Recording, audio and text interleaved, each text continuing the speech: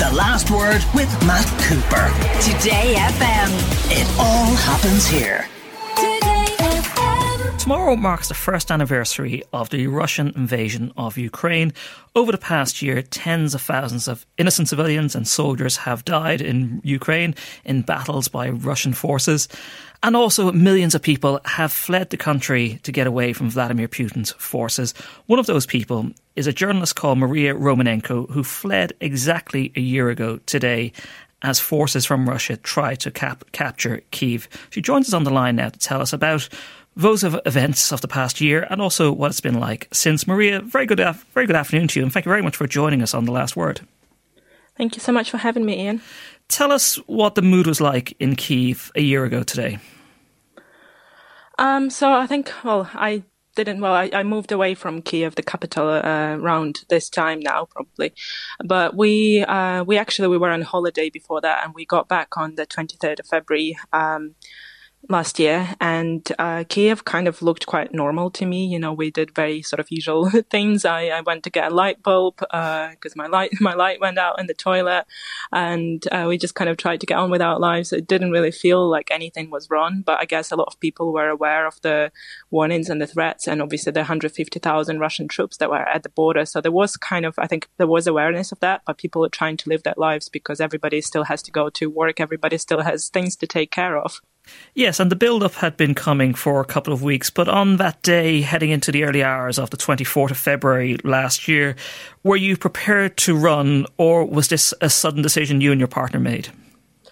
My partner was prepared. He was the one who made that decision because he's English, his home is Manchester, and he was just there because he wanted to ensure that nothing happens to me if things were to kick off. So he was the one who made several plans and had everything ready. I didn't even want to be leaving. I was going to stay, but then he announced on the morning of the 24th when we were in the Kyiv region that he is leaving. Either, regardless if I'm staying or leaving with him, he'll still leave. And I had about an hour to make that decision, and I decided to follow him, but I was completely unprepared. I mean, the bag that I brought to my dad's place on the evening of the 23rd, when my dad told me that he had something might happen and he suggested we go to the Kyiv region, I just brought a bottle of wine and a loaf of bread and a heated blanket and my running stuff and some curry spices. I definitely thought that I was just going away for a few days and I'd be able to come back to my flat in central Kyiv soon. Many listeners will have remembered the footage of that first morning and the bombs raining down on the city and all across the country. How did you get out of the city, and what was it like, and where did you think you were going? Well, my partner considered several options, and a lot of people were saying don't go via Lviv because everybody will be doing the same thing. But he weighed different options and decided to go to Lviv because he had some friends in Lviv and we could stay over for a couple of hours if we needed to. We knew people there. So that's why we decided to go to Lviv and go that route and cross into Poland. And we knew basically as we started moving that that's what we'd be doing. And my dad agreed to drive us there, which took him 10 hours and then 10 hours back. We knew that we would be going to Lviv. We took the road that was quite safe at that time, even though Kyiv region was occupied already. Parts of Kyiv region were occupied on the first day. Our route was safe, but the road that we took actually a couple of days later, it was shelled by the Russians, and they basically shelled everybody who was trying to evacuate. That was just a couple of days after we took that road out, but we were obviously lucky. We were fine. And you had to leave a lot of your family behind. Obviously, your father stayed, but your brother was of an age where no men between the ages of 18 and 60 were allowed to leave, but also the rest of your family, your grandmother, your mother. Yeah, I had to leave. At that point, I thought I was saying goodbye to everybody. I wasn't sure, even though I couldn't actually physically say goodbye to them because obviously we were leaving so quickly and in such a rush. But I thought I didn't know when I would be able to see anybody again. And quite clearly, I've still not seen most of them. My mum came over and joined us, so she's safe and she's living with us in Manchester. But everybody else had stayed. And unfortunately, the grandma, she passed away on Christmas Day, so I won't be able to see her. What's life like back in Ukraine for your family? I mean, it's tough. I think it's a bit better now because we've not had any massive big attacks all over the country recently. But it's hard in the ways that there's curfews. The time depends on the area you live in. Like it can be as early as 7 p.m. in Kherson, and then it's like 11 p.m. in Kyiv, and some areas have in between those times. So, the streets are empty at night. There's not really nightlife other than the nightlife that you have before 10 p.m. So the clubs kind of have to open up and close earlier. There's constant power cuts, as I explained before, because of Russia hitting the infrastructure. So people have as many as like 4-6 hours without electricity, and then they have like a couple of hours with electricity. So everybody tries to do everything they need in those couple of hours. And there's obviously air raid sirens, so people have to hide in the corridors or go down the bomb shelters all the time. So these are the three things that people had to get used to in the last year.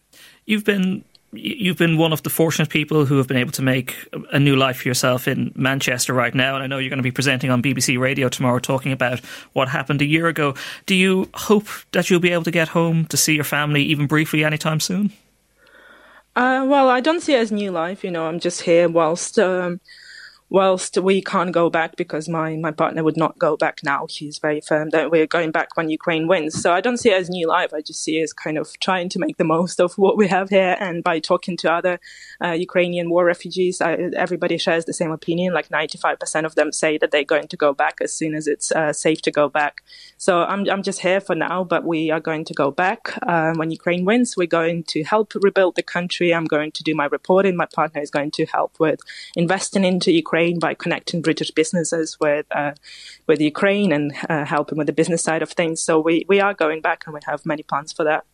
A lot of people are still in the country suffering right now. You've got out. You were one of the lucky ones. How awful do you think it is for those who are staying behind, seeing the scenes they are seeing right now? I mean, it very much depends where you are. Some areas are kind of people try to live their life as much as they can, obviously with the three things that I mentioned before, the power cuts, the curfews and the air raid sirens.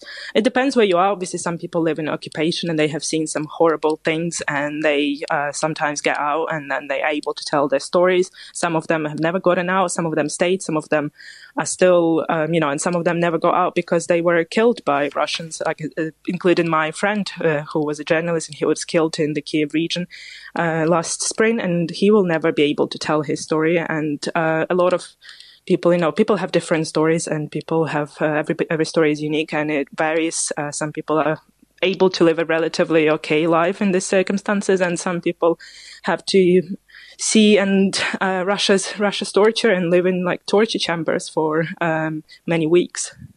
Maria Romanenko, thank you very much for joining us on The Last Word this evening. The Last Word with Matt Cooper. Weekdays from 4:30. Today